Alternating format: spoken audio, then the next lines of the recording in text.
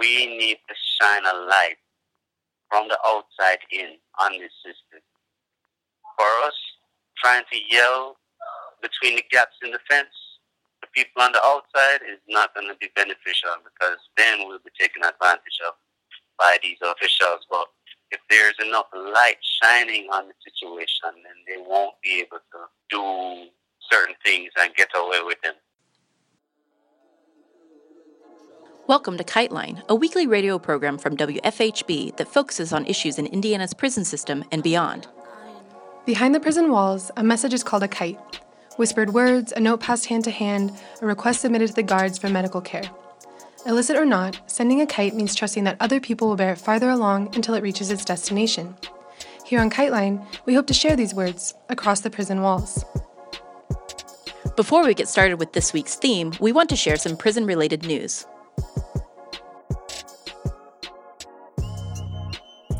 New York City's notorious 9-building Rikers Island jail complex will begin closing down this summer, with the George Machen Detention Center, which now houses 600 men, to be the first of the jails to close, according to the New York Daily News. Critics are concerned that since there's no plan to raise the jail, inmates could be moved back in if the population rises. A 10-year plan for closing the complex would necessitate decreasing the city's jail population by half. As of January 1st, the city's jails contained almost 9,000 prisoners, with almost 7,000 of them on Rikers Island.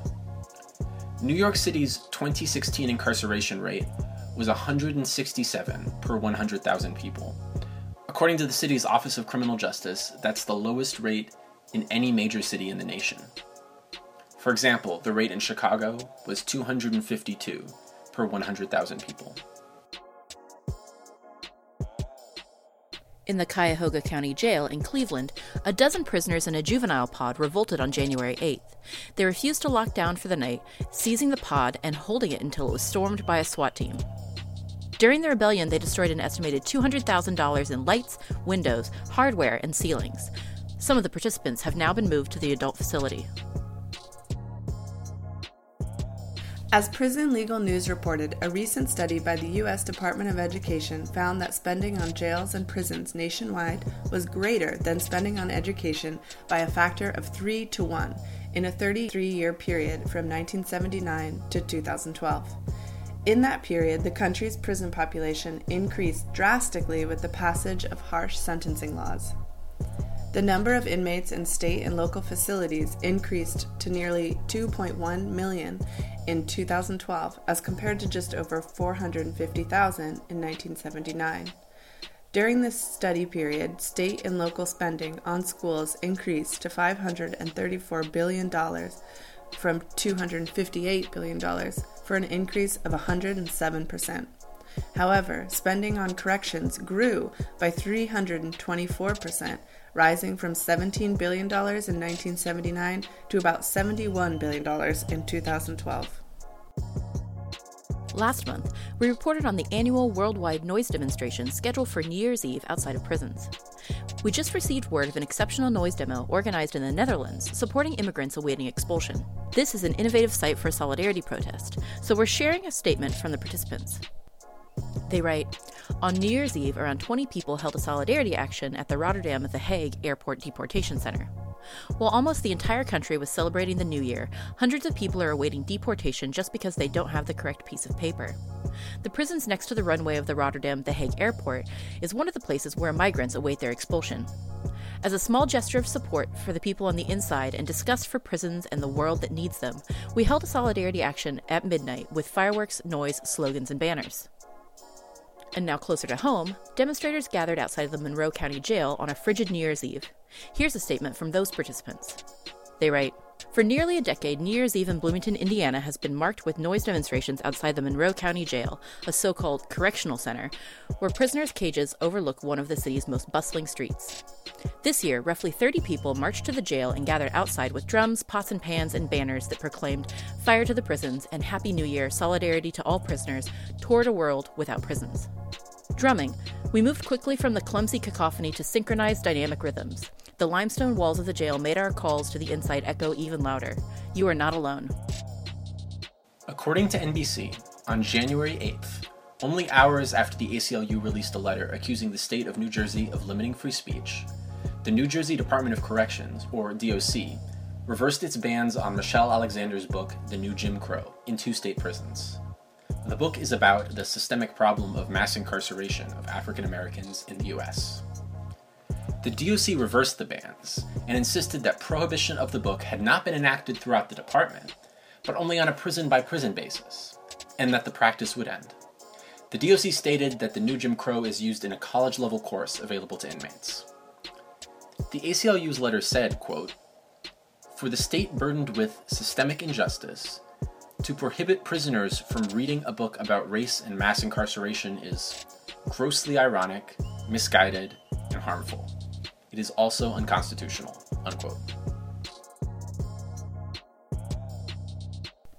This week, we feature 2 snapshots from fast-developing situations inside the prison system. First, we share an anonymized statement from a prisoner participating in final preparations for Operation Push, the statewide strike inside Florida prisons next week. Second, we broadcast an analysis by a Michigan prisoner of the recently instated mail ban there, which is strikingly similar to the new censorship regime in Indiana's prisons. Both these situations have national repercussions, as both prisoners and administrators everywhere watch to see who will prevail and what level of violent repression against inmates will be tolerated by the American public. As we heard at the top of the episode from the prisoner in Florida, quote, "If there's enough light shining on the situation, they won't be able to do certain things and get away with it," unquote. Well, Operation Push is a non-violent protest to get what we deserve from our government. They use wordplay and deceive the public about what really goes on inside the system, and we want to expose those things as well as make changes that will benefit us as inmates and also society at large. There are various industries that are run by inmates, and we intend to sit down and refuse to work, have an economic protest, if you would, to try to bring about change. We want to open up dialogue with the governing parties that oversee the prison system. We want to bring parole. By bringing parole back, it would force inmates to have certification from anger management to Narcotics Anonymous. They got to get GEDs. They got to stay out of trouble for a certain period of time just to meet the criteria to be eligible for parole. So it would cut down the violence that takes place in prison, and it would also, ensure that every person is equipped with what they need to re-enter into society. We want to be paid for the work that we do as well, so that somebody doesn't end up doing 10, 15, 20 years not being paid and sent home with a bus ticket and a $50 check. We want to create an environment where someone can do their time, be rehabilitated, and enter into society with some type of hope and not hopelessness. I joined this action because I have been subject to the system, and I see all the flaws, and I see our people being destroyed, from a lack of knowledge, from a lack of opportunity. So I want to organize for change so that I can, help to do whatever I can to create a system that is being described to the public, a system that protects the public and the best interests of the public. If I were living in a neighborhood and someone were coming home from a situation like this after spending 10, 15, 20 years in the system, I'd rather that person come home educated with a couple of dollars in their pocket, so they're not relying on the skill that whatever skills that they had that landed them in prison, and they just didn't do all that time not being treated mentally with a program that one would have to complete to be eligible for parole. So I'd rather someone come home like that than someone come home that sat for 15, 20 years under oppression with no money and no skills, no training. And I think that would be helpful for society instead of creating a revolving door where you lock people up and just set them up for failure so that they keep on coming back. The voice on the outside has to be loud. we need to shine a light from the outside in on this system. For us, trying to yell between the gaps in the fence, the people on the outside is not going to be beneficial, because then we'll be taken advantage of by these officials. But if there's enough light shining on the situation, then they won't be able to do certain things and get away with them. They can lock us down in CM, which is control management. They can put us in the box. They can take away privileges, is what they describe them as, when it comes to using the phone and letters and stuff like that. They have little blind spots in the law where they can do certain things that can strip you of those rights. So you cannot communicate with your family members. They'll lose you in the system, and they have the right to keep it confidential, where you are and all that type of stuff. So your family won't know where you are. They won't know what type of health condition you're in.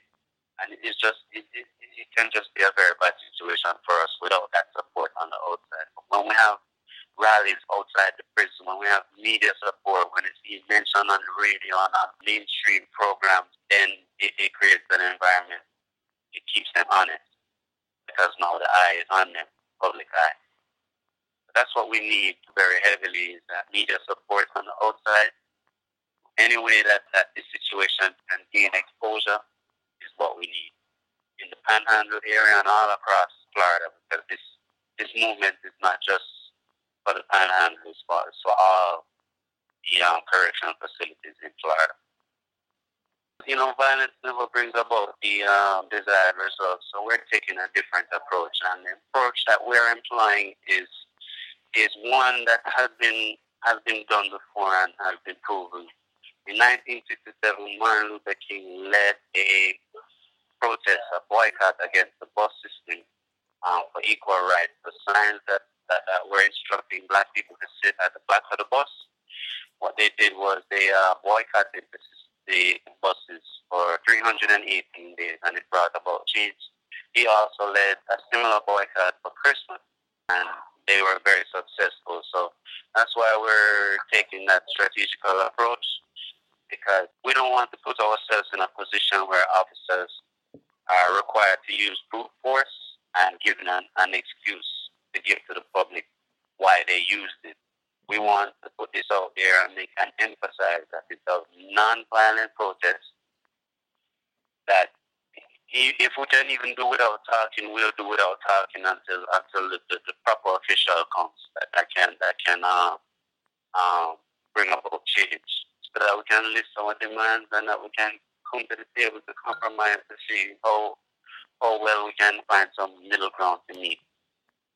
But it has been done in history. It's an economical strike, and we just intend to affect the budget as much as we can next year. The budget that the public is being told is supported by tax dollars, which is fabricated, which is a lie. The system actually pays for itself. I have done research that tells me that there are 3 million prisoners in the DOC system across the United States, and the industries that we run are laundry and agriculture and cooking, kitchen, maintenance, everything. This whole entire operation is run by inmates on the inside. We do the upkeep, we do the maintenance, we do the painting. So by sitting down and refusing to work, these officials will have to find some replacement in doing those jobs. By law, they have to feed us, so they're going to have to find people to cook and to serve the food. And every day that we sit down will affect the budget for next year.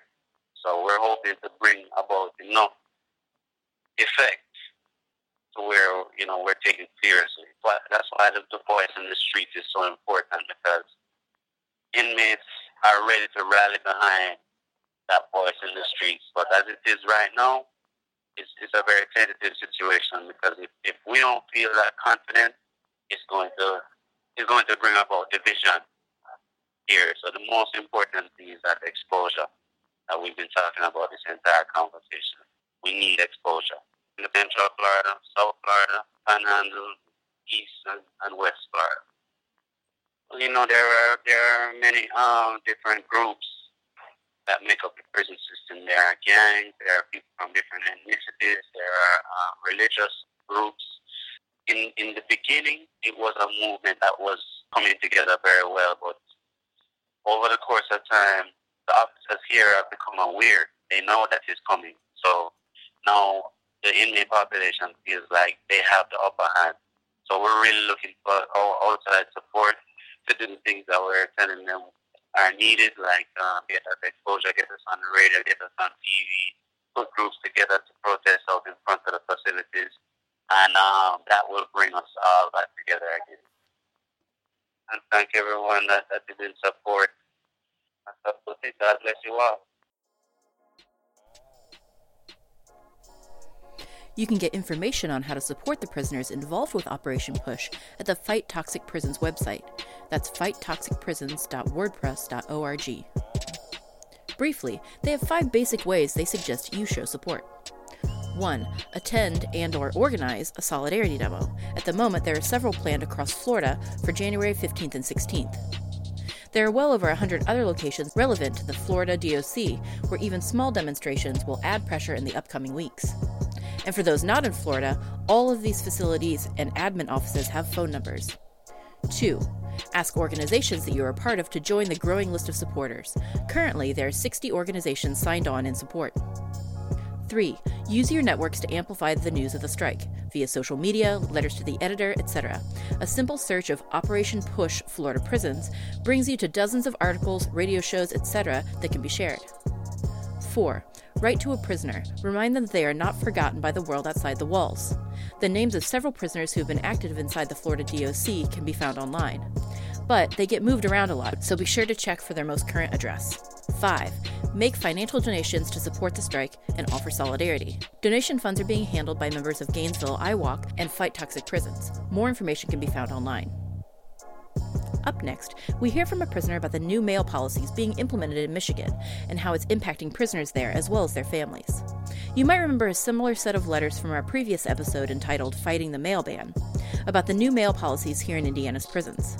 Now we get a more detailed explanation of the reasons for such a ban and how it affects prisoners and their families.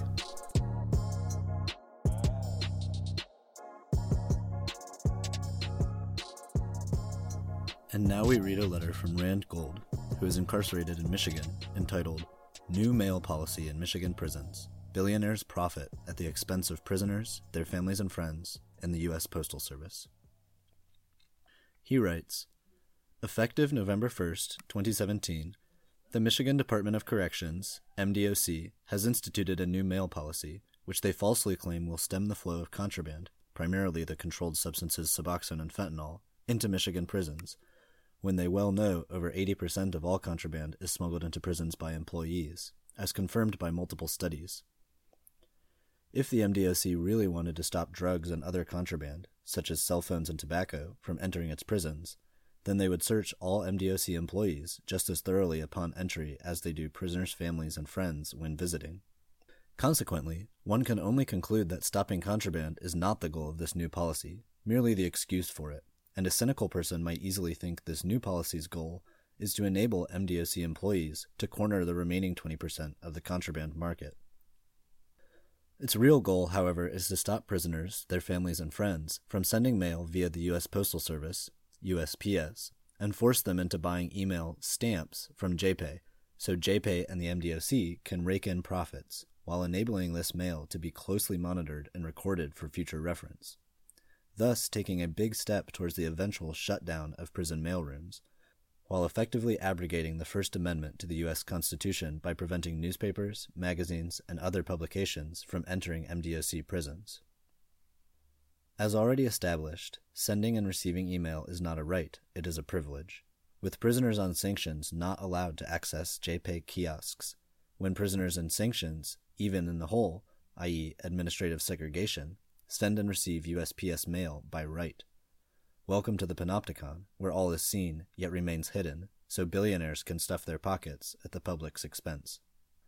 JPay, by the way, is a subsidiary of Securus, the second largest prison phone company in the U.S., currently owned by the shadowy hedge fund Abry Partners, and in the process of being sold, if not sold already, to Detroit Pistons owner Tom Gore's Platinum Equity. Meanwhile, Pitney Bowes, FedEx, and UPS are waiting in the wings for the USPS's demise in order to snap up the profitable urban and suburban mail routes, leaving the unprofitable rural routes with minimal, if any, mail service. The USPS having been rendered unprofitable through the congressional accounting trick of forcing it to fund pensions years in advance, at behest of Pitney Bowes et al., at the expense of its infrastructure. The final blow will likely come from Donald Trump, whose policy is to sacrifice the public's interests and assets on the altar of private capital. A close read of the MDOC's new mail policy directive and operating procedure, PD 0503118 and OP 0503118A, respectively, both posted at www.freerandgold.com, signed by MDOC Director Heidi Washington, reveals they have less to do with stopping drugs and way more to do with ending prisoners' communication via USPS mail, while going a long way in proving George Orwell's point that, quote, the greatest enemy of clear language is insincerity, end quote. Tellingly, the section of the new PD 0503118 titled Prohibited Incoming Mail begins with a blatant lie. Quote, envelopes which cannot be effectively searched may provide a means of introducing controlled substances, for example, Suboxone or fentanyl, or other contraband which poses a threat to the security, good order, or discipline of the facility. End quote. A lie because the MDOC well knows plain envelopes can be easily and effectively searched using a light pad or detection light as described in OP 0503118A, paragraph C, subparagraph 4, which it has been doing for years. Formerly, they claimed that only padded, corrugated envelopes could not be effectively searched, as stated in the old mail policy, PD 0503118, paragraph BB, effective date September 14, 2009. Nevertheless, according to the new mail policy and procedure, all incoming envelopes will be thrown in the trash, unshredded, leaving anyone, including other prisoners, access to prisoners' families and friends' addresses. They will then be replaced with new plain white envelopes, paid for by our Prisoner Benefit Fund, PBF, with our names and numbers written on them, hopefully with our letters inside, and, in most cases, leaving us no way of knowing the return address or even the name of the sender. However, the newly rewritten, effective November 1, 2017 PBF Policy Directive, PD 0402110, paragraph E, still specifically forbids the MDOC's use of the PBF to purchase these replacement envelopes. Quote, the PBF shall not be used to fund an activity or program that is necessary to institutional operations. End quote. Ignoring the preceding paragraph, the MDOC added language in paragraph F that directly contradicts it. Quote, in addition, the PBF shall be used to purchase plain envelopes used for the delivery of prisoner mail in accordance with PD 0503118, end quote. An error typical of the MDOC, which has long taken the position that it is not required to follow its own rules, or the law for that matter. Similar to the Indiana Department of Corrections' new mail policy put in place temporarily on April 1st, April Fool's Day, really? As reported this summer by Kwame Beans Shakur in San Francisco Bayview, the MDOC's new mail policy requires all personal correspondence to be printed or written only in black or blue ink, or graphite pencil, and greeting cards to be commercially produced, which effectively prevents any drawings or cards made by prisoners' children, grandchildren, nieces, or nephews from coming into prisons. I, for one, really looked forward to the drawings my niece made, usually in crayon, and was looking forward to similar drawings from her two girls. None of which will be allowed in, according to this new mail policy, and none of which is capable of coming in via JPEG. No photos printed on photo paper, cardstock, or paper heavier than 24 pound will be allowed in either.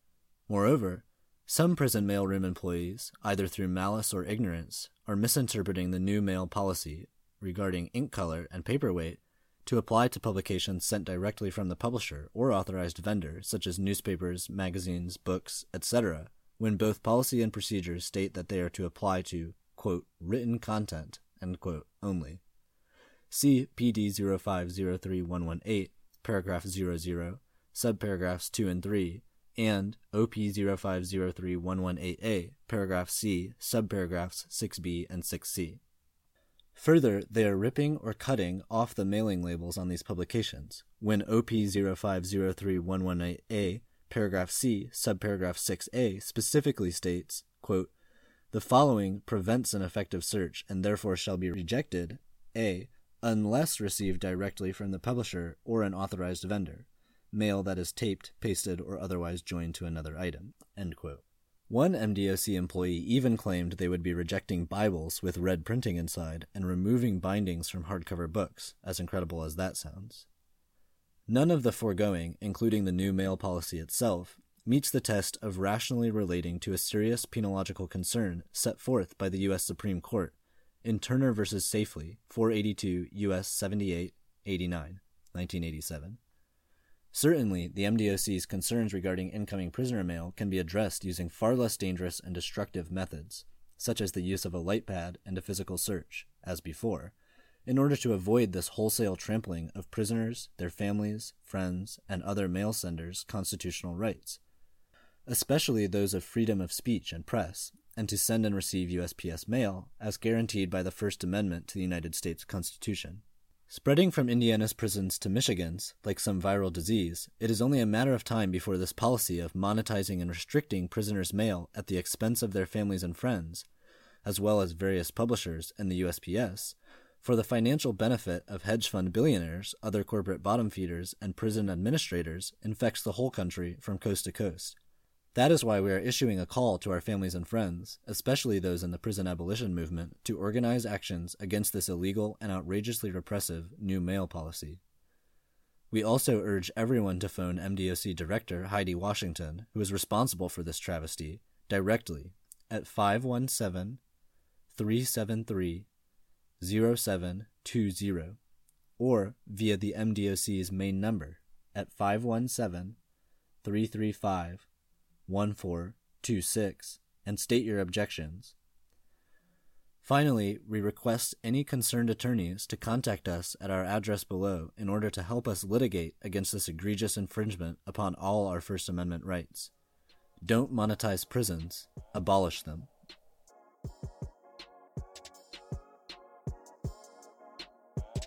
This has been KiteLine. Anyone affected by the prison system in any form is welcome to write us via our P.O. Box, KiteLine Radio, P.O. Box 2422, Bloomington, Indiana, 47402. KiteLine wants your feedback. You can reach us via email at kitelineradio@gmail.com or find us on Facebook. Are you or someone you care about affected by the prison system? You can call us to record a message to be played on the air at 812-269-2512, or you can use this number to record a message to a loved one behind bars. You can hear previous episodes of our show or get more information on the prisoners or stories covered on KiteLine at our website, kitelineradio.noblogs.org. You can also find our podcast on iTunes. KiteLine is intended as a means of communication between people across prison walls. We are not responsible for all views expressed on the program. WFHB, its contributors, or any affiliates airing this program are not responsible for the views expressed on the show. This has been KiteLine. Join us every Friday at 5:30 p.m. for more stories, news, and insights about the impact of prison on our communities. Thank you for listening.